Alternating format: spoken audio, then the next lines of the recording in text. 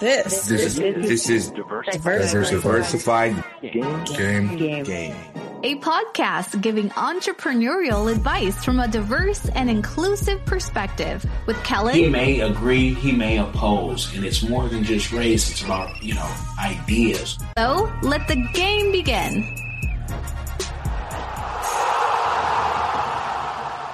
Hey, it's Kellen, and today on Diversified Game, get your pen and your paper ready. You are going to learn how to make an impact in your community. I have the CEO of Cooperative Capital, Kwaku Osei. He's going to give us the game on how we can make our community a better place. Kwaku, welcome to the show. How you doing? I'm doing great, Kellen. How are you doing, man? Man, I am good, blessed by the best, no matter what stress we may be going through in these crazy times.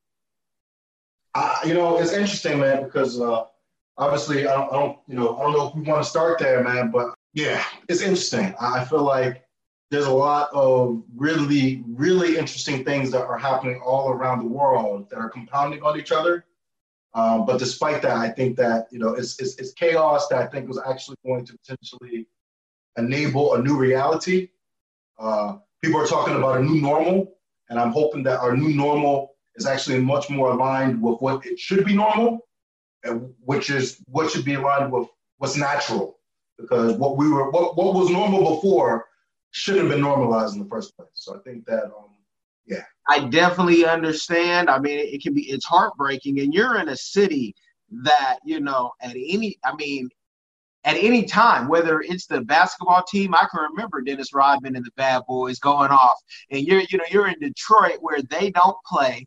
And you have a business that, I know Detroit, they say is being gentrified or is gentrified.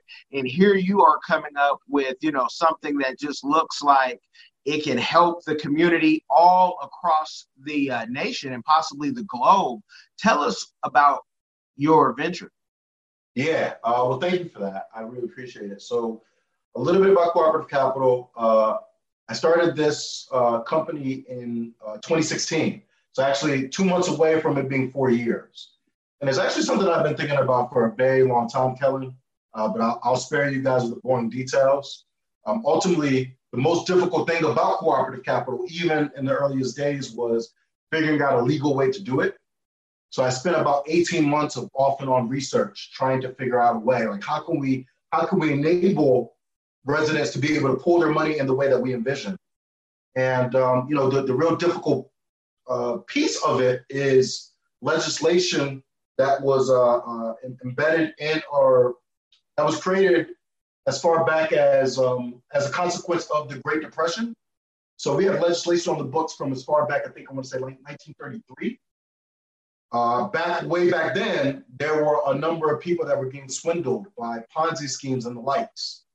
And based on that activity, the SEC, the equivalent of the SEC, I don't know what it was called back then, but the equivalent of the SEC basically instituted these rules that would make it such that the typical American, they basically created this barrier that made it a lot more difficult for the typical American to be taken advantage of. So it was a really good intention, but then fast forward 70 plus years and the world has dramatically changed. And that law was still in place, preventing a lot of people from being able to participate. So you think about the embedment of technology and the internet, everything, the personalized computers happening in the 90s, the emergence of the web, 90s, 2000s, mobile, and so on and so forth. And essentially you had these laws from back in the 30s that created a situation where the typical person wouldn't have access to be able to make those type of investments up until those companies that, basically ushered in this type of innovation went public through IPO. And as you know, with anything, there's a risk-reward continuum, right? So at the earliest days, these are very risky ventures, very risky investments, in fact. But more risk, more potential reward, or at least typically anyway. And so anyway, I'm going on a tangent that I shouldn't be going on, but just to provide some context, it was really difficult to figure out a legal way to do cooperative capital. But finally, after about 18 months or so, finally found a term. I was inspired by the Northeast Investment Cooperative, which is based in Minnesota. Interesting is Minnesota of all places, given, what's going on there, which just happened recently. But, you had a group of residents that, so in Northeast Minnesota, you had a group of residents that basically had a somewhat blighted downtown area. And a number of the residents basically came together and said, this used to be a really boisterous place where, it was the center of our community that's now essentially desolate. So a number of them came together and said, what if we try to buy up a couple properties here and allow this place to reemerge? Well, they created an investment cooperative. And prior to them, I wasn't even aware that that was a term, And so once I learned that term, from then on, I basically learned, this is a potential way. And then I basically stumbled across some legislation that was recently passed that would enable this type of activity. They were a major inspiration. And I want to give them a shout out for that reason. Now, I should also share that Minnesota has some state legislation that's very interesting that allows for that type of investment cooperative to work in a way that most states don't have as favorable legislation to enable similar activity, but it's one of those things where there's a will, there's a way. And so basically I saw what they were doing, found a way within existing state legislation. The state legislation that we were leveraging is one that is available in, I believe, 33 states across the nation. And now there's actual federal legislation that enables some of it. So anyway, long story short, figured that out, ran it by several prominent lawyers and law firms. And once I kind of got the okay from them, also learned that they were willing to do the work, but that work was going to be too much money. And so essentially, basically they're like, oh yeah, you can do that. And we can put together the paperwork for you, but that's going to cost $50,000. And I'm like, okay, I don't got 50 grand. I had like maybe about 40 grand saved up or something like that. And I'm like, and it also that number basically made our model, the business model, financially nonsensical. So what I said to myself was like, okay, well, before I move any further, I better confirm that this is something people really have a desire for. And so I just started talking to folks. And as I began talking to folks, people were like, oh, this is really cool. If you pull this off, count me in for this much. Some of those folks connected me with other people that said similar things. Some of those folks were like, hey, I'm throwing an event. Would you be willing to speak about this at this event? I'm like, sure, and that began the journey, man. And it's a little hot, so I'm gonna button this, but that began the journey. And before you know it, I was getting invited to speak at several events across Michigan. I don't want to boost or hype it, but got invited to speak at a conference in San Francisco. And this is all within the first couple of months of me starting. So it was like stars were aligning. I was able to secure commitments from all these folks and was just creating a lot of buzz. And with that attention, caught the attention of state regulators here in the state of Michigan. And that began the first of many battles. So anyway, to answer your question, Cooperative Capital, right? We are an organization that was created to help create community-based funds that would enable residents to pool their money together in one big pot. And as one collective unit, invest those monies in several opportunities throughout their own community. And the whole idea is to create a situation where residents could come together to collectively invest and build up their community in a way that everyone benefits. And in such a way that, they can actually have a voice/choice in what happens in their community as it continues to develop. So it's a form of group economics in your community. Yes, sir. And you have a beautiful, and the links will be in the description, people, a video explainer that talks about what you do. And if this can be done, say in 33 states, and I know the people vote for what they want to build, I can already hear, maybe it's because I'm catching some contact being here in Seattle from the neighbor, but I can see folks saying, hey, can we open a dispensary together, a neighborhood dispensary? What are the rules and regulations of what they can open? Great question. I should also tell you that, so basically along the way, it began in the state of Michigan, specifically within the city of Detroit. And due to the legislation that we were trying to utilize being relatively new and there not being many precedents. And even then, we were trying to push against the boundaries of that existing legislation. We had a series of regulatory battles with the state of Michigan. So I've had 3 investigations done on cooperative capital and me as a result of that. We always got through each investigation, but there was a lot of stop and go. So I actually did the math just the other day. Today, we've been around for about 4 to 6 months. Well, I'd been under investigation for 13 months. And due to those investigations and some of the stipulations of agreements that came out of some of those investigations, I'd not been able to do anything with cooperative capital for about 23 months. So in any event, due to that back and forth and those regulatory battles, came up with a new strategy about a year ago. And very, very fortunately, just about a month ago, we got a grant, a sizable grant from the Ford Foundation to carry this thing out.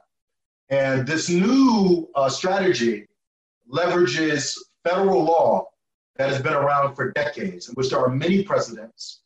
And essentially, without boring you with all the details of this new strategy, we are effectively kind of open sourcing cooperative capital, if you will. So don't think of it like a playbook or a toolkit, but think of it more so like an online-based GPS system where we are combining information, education, tools, and we're weaving all that together in a technology platform that we've developed such that a community of residents, community champion, or community organization will be able to leverage our platform and go through a four-step process to go from where they are today to ultimately doing the collective community-based investing we always envisioned. And with that, us leveraging federal law is all 50 states and territories. So that's really exciting. Now to answer your question about Seattle, the beauty of it is we as cooperative capital, we aren't making decisions on where the monies go. It's ultimately up to the resident-based investors in a respective community, right? And so, and our strategy, there aren't much restrictions on what you can invest in as far as it's not illegal. So I don't know if a dispensary, I don't know what the licensing rules or what permits you may need to be able to do that in Seattle. But if there is a pathway forward there and you guys were able to assemble that, then you could do a dispensary if your group so chose. Okay, so there's no, because statewide you have state rights, but federally there's nothing stopping you in your, paperwork saying, well, if it's federally against the law, we can't touch it. No. Yeah, you guys will be fine. Seattle, if it's a Seattle / I guess, depending on what the parameters are, again, I don't know. But if it's a Washington-based state law and you guys are doing this within Washington, then yeah, you'd be fine. Now, a lot of people do group economics. What started like 3 investigations? Are those state or federal? State. And what are they accusing you of something? Because I mean, with all the group funding, and we see people who have taken millions of dollars and produced absolutely zero. Yeah. And you're just trying to start. It's like, is it a political thing or what is this? Is it federal, state? What's going on? Yeah, it's been state of Michigan specific, thank God. And so we never had any problems with federal. And I'll tell you that along this journey, almost 4 years, we have connected with several communities across the nation, 75 of which are very interested in having a cooperative capital fund, 25 of which are extremely interested. And so as we've talked to other state agencies, have had each state agency potentially handles it differently. And so some are a lot more friendlier than others. And I guess part of the issue is you never know up front because it's not the job of state regulators to tell you when you're doing wrong. It's their job to prosecute you when they believe that you've crossed the line in any way. And so we've tried to have a friendly relationship with the state of Michigan without getting too much into the weeds with it. You asked if there's something political in nature. I don't want to entertain that, but there are a number of people that have suggested that there is. And the lived experience that I've had with it, especially given the third investigation, has led me to believe that there's something there. But yet again, it is what it is. You know, we all know that we are within a system that operates the way the system operates. And so I'll just leave it there at that. Then as far as why, well, the first investigation was friendly enough, right? It was like, as I mentioned to you, started just talking to folks and started to catch a buzz, was catching some momentum, some real good momentum. And so the state of Michigan basically reached out and said, hey, it appears you're engaged in the offering of selling securities. And if so, under what, jurisdiction, or, have you registered the securities, or what exemption are you using, basically? And I'm like, no. We aren't selling anything. I haven't collected a penny from anyone, so we haven't sold anything. And then I also shared that we weren't offering anything. I was merely proposing a new economic model. And I was sharing that widely with folks in order to solicit feedback, in order to incorporate that feedback into something that we may offer down the line. And basically, once we got to the point where we were ready to actually do offering, we would go through the proper process. So that was the first investigation. And that was, quite frankly, them just doing their job. And I was really impressed, because that's what they're there to do, However, on the flip side of that, it was about a 6 month long investigation. And I think that was pretty long. At the end of it, though, they concluded it. They found the wrongdoing, and they provided me.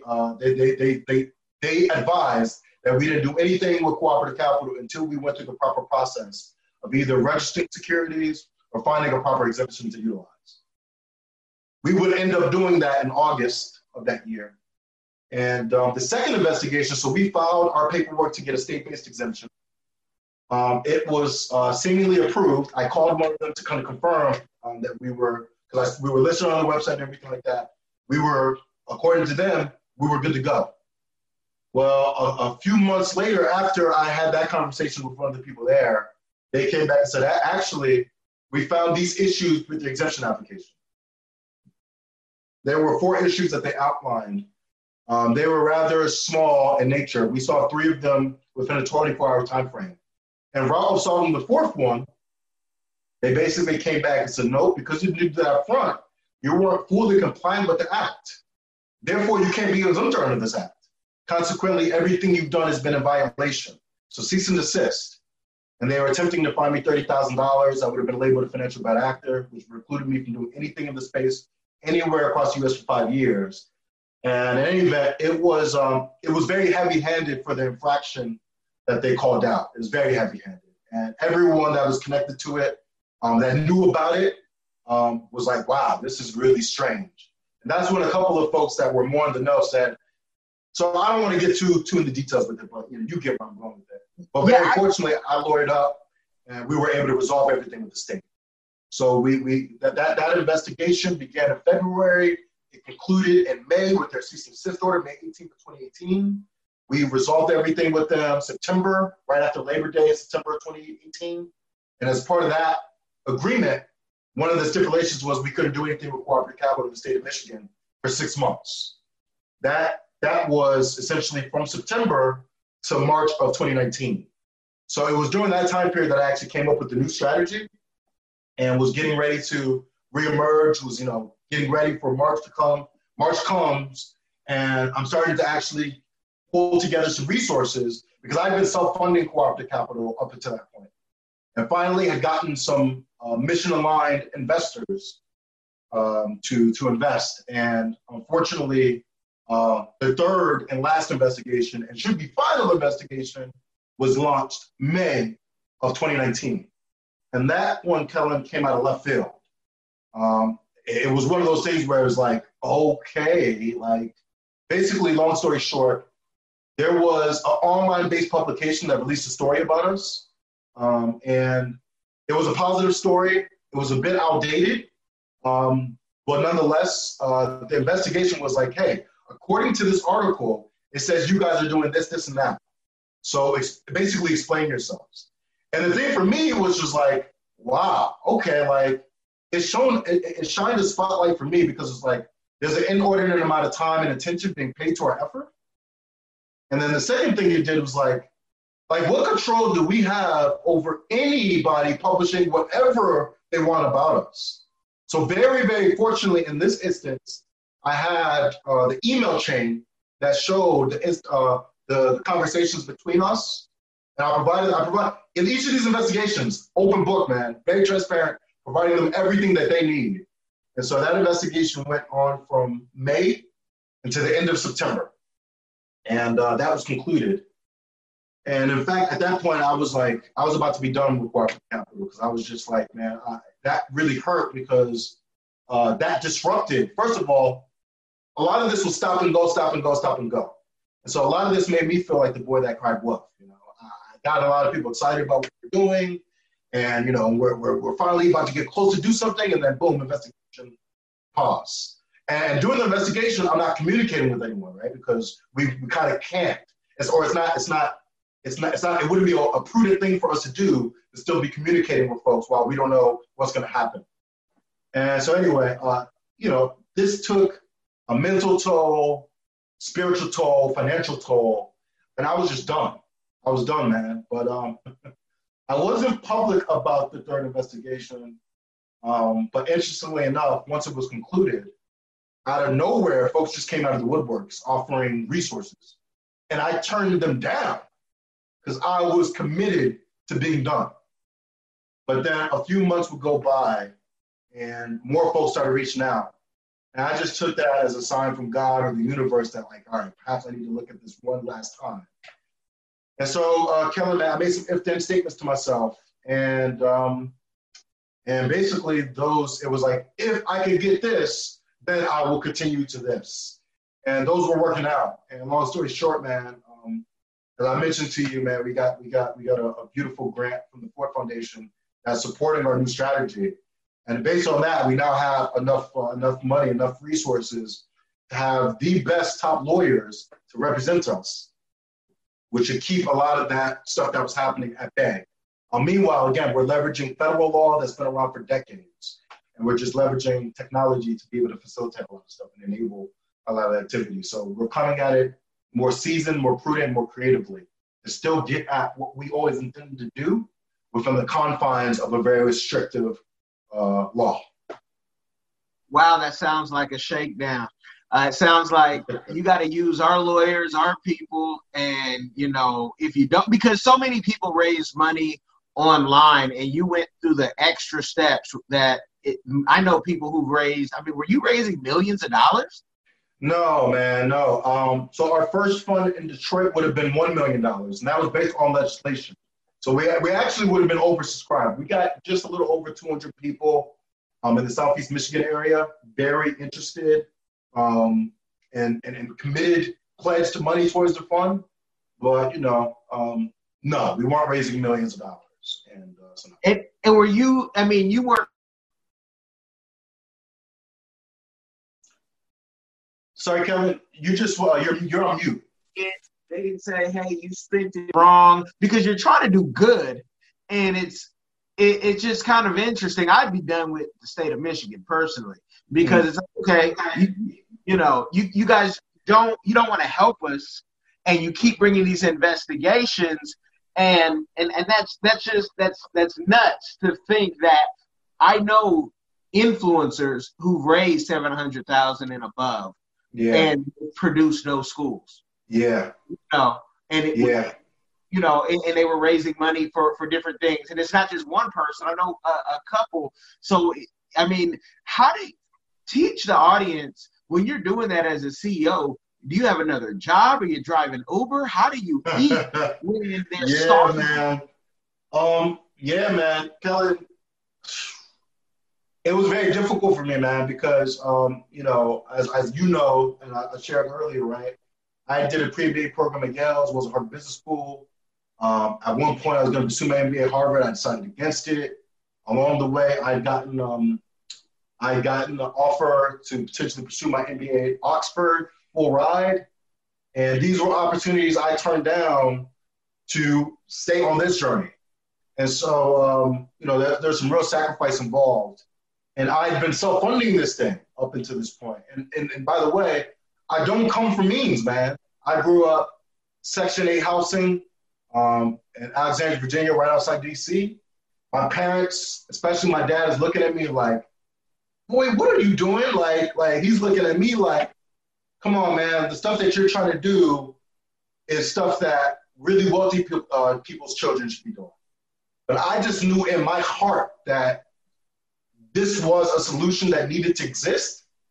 And unfortunately, I didn't see it happening in the way that we were doing it. And there's a small subset of people that I felt were in a position to be able to understand the problem as uniquely as I do, and then actually be able to execute it. And so since I didn't see anyone in that subset doing it, I'm like, well, I'll do it. But yeah, man, it was difficult. I will tell you, though, on the flip side of that, man, I've been very, very fortunate that along the way, I've always been an investor, and history has now shown that I've been a really good one. And so I'm a contrarian investor. I make bold bets, but basically I bought a lot of real estate in Detroit at a good time. I was an earlier investor in cryptocurrencies back in 2016, which was a good time, you know? Yeah. And some of that really helped cushion some of these things. But I'll also say that some of what I did was, I've always been someone that's been trying to go for financial freedom. I think that there's a lot of people that kind of get confused because they try to convince us that we all should want to be rich and actually convince us that we want to be rich.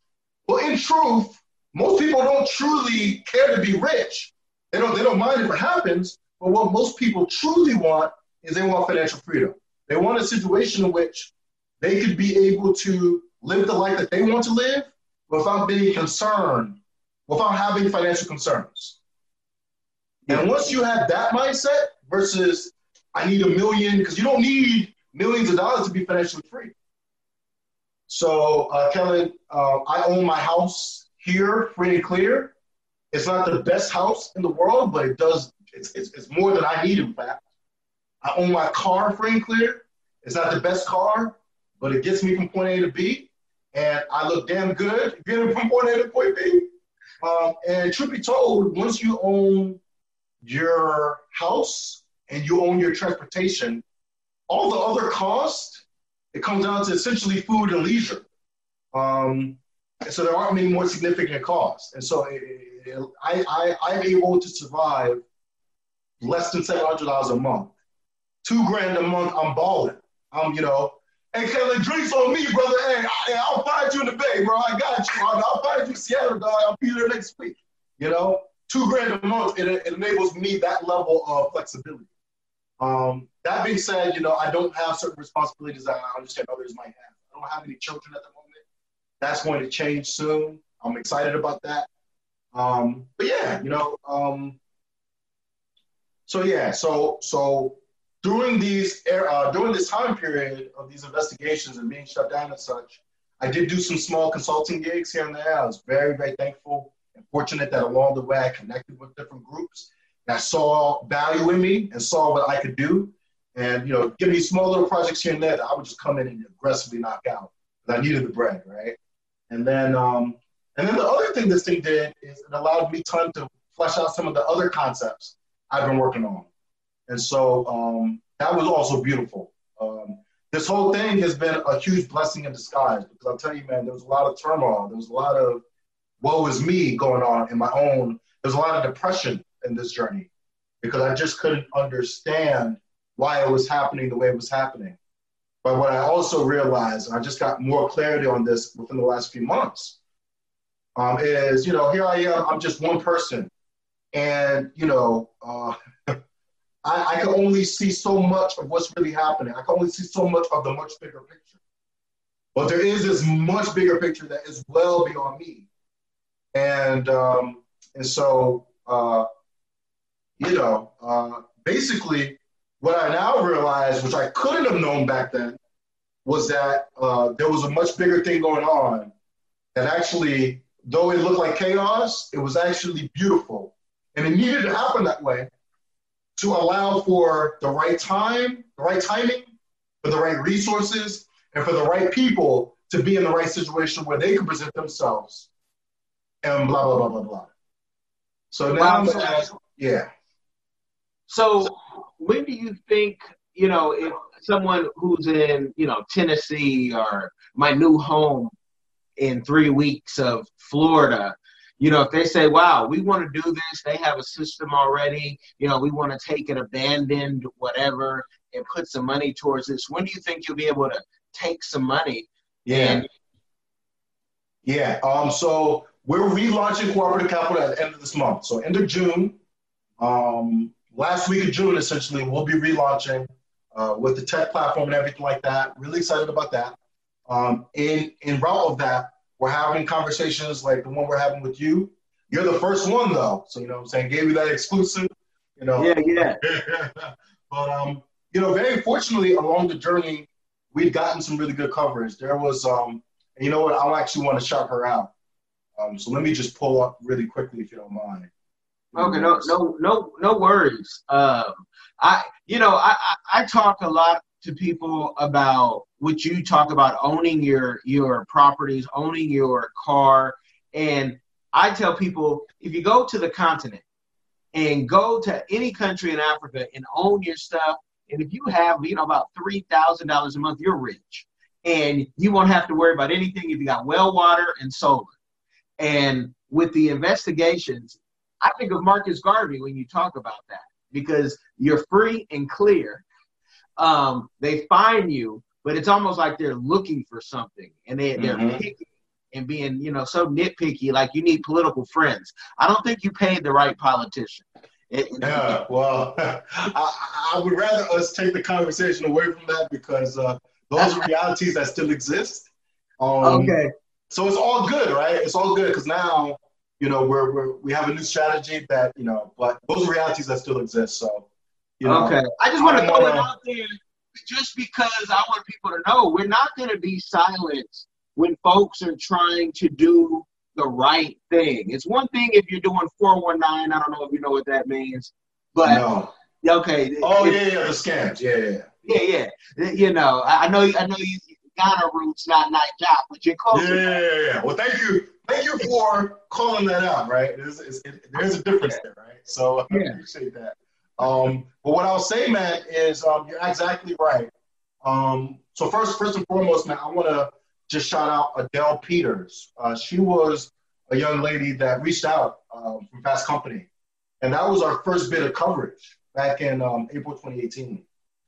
Things were going extremely well for us, and she was the first writer to take an interest of us and wrote about us. And from her, a number of other publications took interest thereafter. I'm actually going to be reaching out to Adele soon. So I just want to say I really appreciate you, Adele, for finding us. She found us. I don't know how she did, but she did. And she's basically like, look, I found you guys, and I'm really, really excited about what you guys are trying to do. I feel like we need more coverage of initiatives and efforts like this. So, I mean, I just really appreciate it. I just want to call that out. But I also want to answer or speak to what the point you just made. What this experience highlighted to me was, so I haven't been wholly public about my investigative stories, right?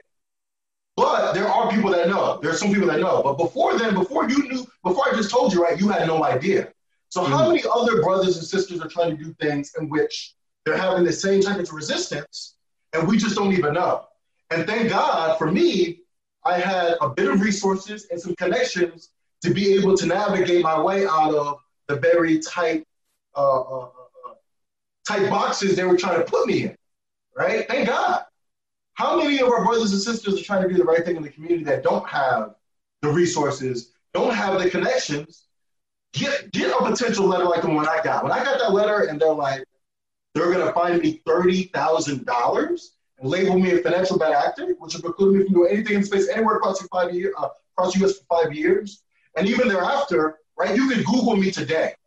You can Google me today, and if you add Laura, you'll see the second investigation. Most people will see that second investigation, and they may not go read far enough into it to realize, oh no, that was resolved. There was no wrongdoing, no guilt, no admittance of anything, blah, blah, blah, blah, right? So had I been labeled a financial bad actor, even after the 5 year, still would have been a permanent black eye, right? So real risk. And I don't even know. Now that I've had the experience, I would have never thought. But I got a real education from this. I would have never thought that was a reality. But it helped me better understand that, okay, there is this system, there is this dynamic that we're fully aware of, but it just allowed me to understand how powerful and how entrenched that system is. And so anyway. Let me ask you, if you would have taken this money via a PayPal, a Patreon, a TrueFan, something like that, would they have not said anything? Was it the fact that you're taking the money yourself and not leaning on one of, the big, Well, Kellen, there's a major thing that I got to inform you on. Mm-hmm. Throughout the journey, we never took a penny from anybody. Never collected a penny. All right? So all we had was pledges, commitments, and interest aggregated. And we were getting very close to finally taking money from folks, but we never collected a penny from anybody. And so that maybe answers your question. But second, what was really an issue was, and I hinted to it at the very beginning of this, right? The legislation that has been put in place since the 30s, that up until the Jobs Act, which Obama proposed, right? So the Jobs Act was proposed in 2012, wasn't actually enacted until late 2015 or late 2016. And essentially, that was the first bit of legislation that enabled for some of this type of activity that we're talking about today. So before then, if you were a non-accredited investor, right, there's a different, non-accredited versus accredited, right? Yeah. An accredited investor is someone. One, let me know. If you ever need one, let me know. Oh, word. So that was the problem. That was the problem. What was the issue was we were pooling together non-accredited and accredited alike. That was the problem. And I'm not going to give the people a game overload. I might talk to you again about that because I have, different things going on. And, I've had a woman in the past, she was like, are you an accredited investor? When I didn't know what that was. And now that I can sit at certain tables, like, oh, okay. But it's so, to me, in capitalism, it's such kind of a contradiction to say, if you're not making X amount of dollars, if you're not valued at this, you can't even play. You can't even play. Right. And that's anti-capitalist to me. And, so there are a number of reasons for the current, you look at the wealth inequality and economic inequality, there are a number of reasons. We don't have to go into all of them, right? But one major reason is for this reason, right? The fact that a tremendous amount of people were shut out of even being able to participate. And again, as I hinted to, or we talked about previously, right? Between the 30s and 2015, when things loosened up, you had Google, Facebook, Apple, all of the big, Amazon, all of the giants of today were created, right? That are now, Amazon is sporting just shy of, or just maybe even over now, $1 trillion market cap. Facebook is what, 600 billion, 700 billion. Apple is $1 trillion market cap. You also have Microsoft along the way, $1 trillion market cap, if not a shy of it.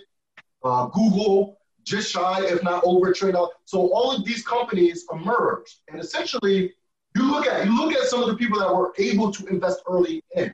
Now, of course, for every Google, Amazon, Facebook, et cetera, there were hundreds of companies that went for the same opportunity and fell by the wayside. So there's real deal risk. We should not ignore that. However, you think about the VC model, right? The VC model is, I'm gonna make a bunch of bets. I know some of these joints are gonna work out. Matter of fact, I know the majority of these are gonna work out. But if I make 100 bets, I believe that about 20 of these will potentially lose me a little bit of money, but will return something. Maybe 10 of these will give me the money I invested back. 5 of these will give me, or maybe another 10 will give me a 2x or 3x on the money I invested. And then maybe 2 or 3 out of these 100 will make up for everything else. Those are your Googles, your Facebook, your Amazons, your Uber, up until Uber, more recently. Nonetheless, right? Those are, I think about the investment I made in Ethereum, cryptos, right? So I bought into Ethereum at a $12 average. For anyone that's familiar with cryptos, that $12 would end up going to as high as about 1,400 before it came back down to about 200, and then would go as low as $88, and now it's back like 240. Well, long story short, from $12 to 1,400, talk about putting like $3,000 in at that level. Yeah. Talk about putting 1,000 in at $12, right? That I believe, and I'm not doing the math all the way correctly, but it's essentially about 1,000x return. So your $1,000 now is like 100-something grand. Yeah, and don't say too much, because the last person who talked to me about crypto next week told me, hey, someone stole my crypto. And I said, well, you know what? Stop bragging about your crypto, because we know that we got the vultures out here. So plus, we could go into a whole thing of crypto. I don't want to get you in trouble, because when they say the tax reform, let's stop. And they say, tell us how much crypto you have. I said, why? Y'all don't recognize it anyway. We were buying nothing before. We were trying to hide things because we couldn't buy it on our parents' debit card, or if you had a parents' debit card, I got cash because I know how to spend it. So I didn't have access to parents' debit card. I had my own, which had about $12 in it. But I provide that as an illustrative example of one that I actually had true experience with, right? So when my Drake went from 4 digits to 6 digits, right? That was a life changer for me. And actually, going back to the story, right? That trajectory, like, how did you survive? That was one of the reasons. Thank God. I had no idea that would happen, but thank God, right? And so that was a game-changing experience, life-changing experience for me. And again, that type of experience is few and far between. But I believe and I desire for other people to be able to have that type of experience. Because with that life-changing amount of money, all of a sudden, you could do real deal things that you potentially had no access to previously. And those are the type of opportunities that have historically been shut out to anyone but the rich, which has then created a situation where rich people were able to make those type of investments, and not every one of them took advantage of it. But those that did, you now see why the gap has grown, right? It builds on itself, it perpetuates itself, et cetera, et cetera. So. Yeah, and I always say the so-called rich, because we've seen so many rich in these times. Now they're broke, and and so you always have to stay humble. And the vultures, the venture capitals will always be out there. I love the angels, but here in Seattle, there's so many, to the point where, my wife won a pitch competition for one of our businesses one time, and it came with that. And she was mad at me for about 3 months. I said, we can't take their money. They'll own you, and you don't have, as a physician, you don't have the time, as a resident fellow, you don't have the time to do this full time, and they want full time. Yeah. Vultures don't want, they got to eat off that carcass constantly. Well, Kevin, I want to be a little more kind to it. There is that type of activity happening, but they play a role. They play a role in the ecosystem. And really, what we really need is we need them to play their role and be in their lane at the same time that we start creating other lanes, other alternatives. Because the unfortunate thing is, for a very long time, that's been the only game in town. And that game in town doesn't work for even other types of businesses. They're only interested in the potential of maximizing returns because of their model, right? So if you may be familiar with the Zebras Unite initiative, which is a great one.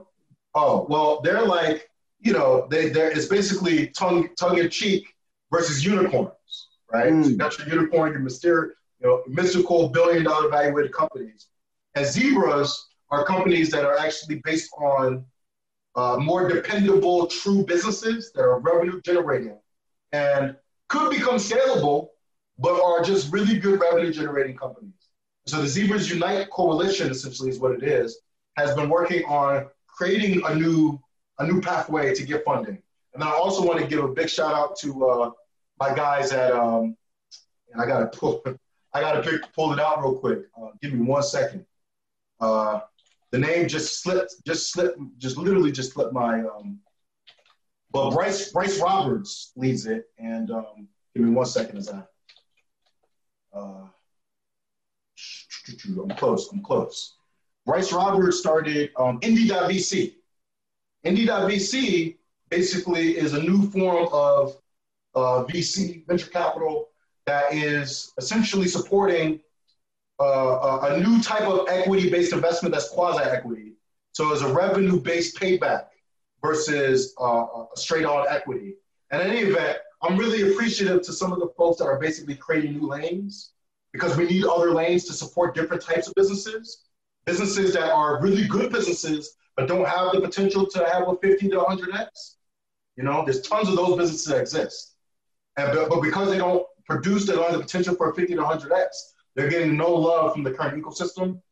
So things like Indy.VC, Zebras Unite, and what we're doing with Cooperative Capital are coming in to try to support those type of businesses. I want to wrap up and ask you, and you've said it all through this interview, what is your community give back that you're doing or that you want to do in the future? That's a great question, man. That's a great question. Well, there's just several things, man. The biggest thing for me, my dream come true. All right, let me before I give you my dream come true, maybe we can end with that. The first thing is financial education. Along the way, we uncovered a number of reports and actual experiences that led us to understand that 2/3 of Americans are financially illiterate, and that number dramatically increases in urban and rural populations. So as a result of that, and given what we're doing, we realized that it was imperative of us to educate folks on what does this stuff mean. Because if you don't understand basic financial principles, you likely don't understand investing either. So we created a program called Get Financially Lit, and there will be more information that comes out about that soon. So folks, you won't be able to find anything on the web on it, but that's going to change very shortly. So providing financial education that is accessible, inclusive, and adaptable so that we're meeting people where they are, no matter what level of financial knowledge they have, is what we're up to there. And you'll learn more about that soon. The other thing, though, man, is there's a lot of stuff, but I don't want to sit here and make promises. So I'll tell you what we're doing right now, right? And then I'll tell you where my dream come true is essentially a situation in which certain assets get converted into community-owned assets. Because to the extent that you can have community ownership of certain assets, going back to the very beginning of this conversation when you mentioned gentrification, you think about gentrification for a second, right? And it's like, there's that saying that all boats rise with the rising tide. Well, the issue is in most communities, most people don't own boats. They don't even have rafts or life-saving apparatus, right? So if you think about gentrification as like a wave of investment, a tidal wave of investment that comes into a community, well, if you have none of those things, as that wave comes in, you potentially get pushed out with that wave, right? Gentrification, or worse, you potentially drown from that wave, which may be the equivalent of homelessness or some other ills that come about from some of this type of activity. However, to the extent that there is actually community ownership of certain assets, well, now bring it on, baby, right? Because it's like, as soon as that wave of investment comes in, if I have ownership of certain community-owned assets, that's going to increase the equity, the value of those community-owned assets I have. And so I feel like what we're trying to do with Cooperative Capital, much more important than the money that is collectively pulled together and invested in these communities, I think is the situation where, Kellen, you and I put 10 grand in the middle of the table. And now you and I go across Seattle and start investing in a couple of things. Within that situation, whether you like me or whether I like you, within reason no longer matters. We're going to work together to try to grow that pot of money, right? Let's multiply you and I times a couple hundred people and have us all collectively invest in our backyard. I think more powerful than the money that is deployed is the social cohesion that comes about because now we have a reason to be working together to try to build up our community in a way that everyone benefits. The relationships that will form, the incentive to work together. The fact that now you and I, who may not see eye to eye on a bunch of things, right? Because in each community is a diverse group of people.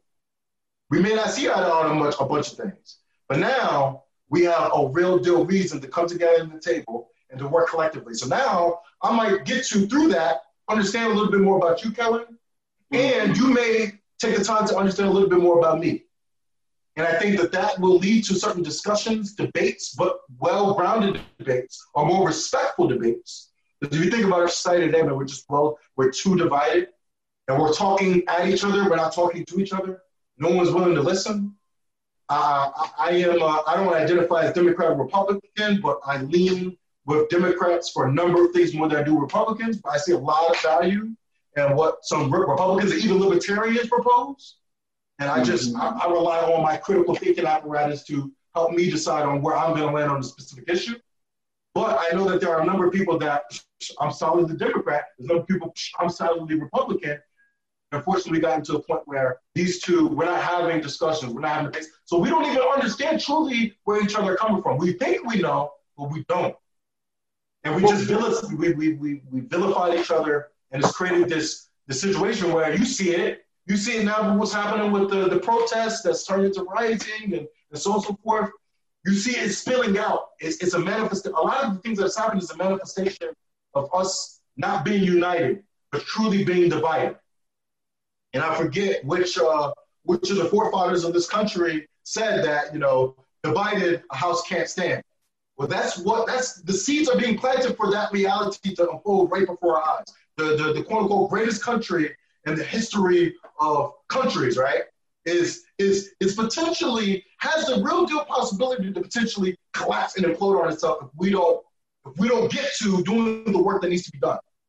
So anyway, well, Kwaku, with that, I don't want to give the people a game overload. They're going to have to rewind. They're going to say, what's that definition? What's that? And I want you guys to make sure you click that link and connect with him, because by the time this comes out, he should have launched, as long as they don't try to sabotage. I want to let you know. None of that. Yeah. We now got the best lawyers that are focused on this space representing us. So I thank you for coming on, brother. I want the people like, share, and subscribe. But thank you very much.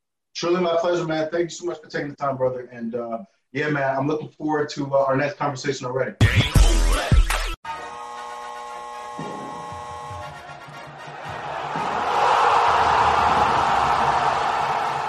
Thanks for getting in the game and listening to the Diversified Game Podcast with Kellen, the #1 show pairing entrepreneurship with diverse and inclusive perspectives like wine and cheese, bagel and lox, fish and grits. Be sure to visit diversifiedgame.com for all the good stuff. Join in the conversation and discover more content.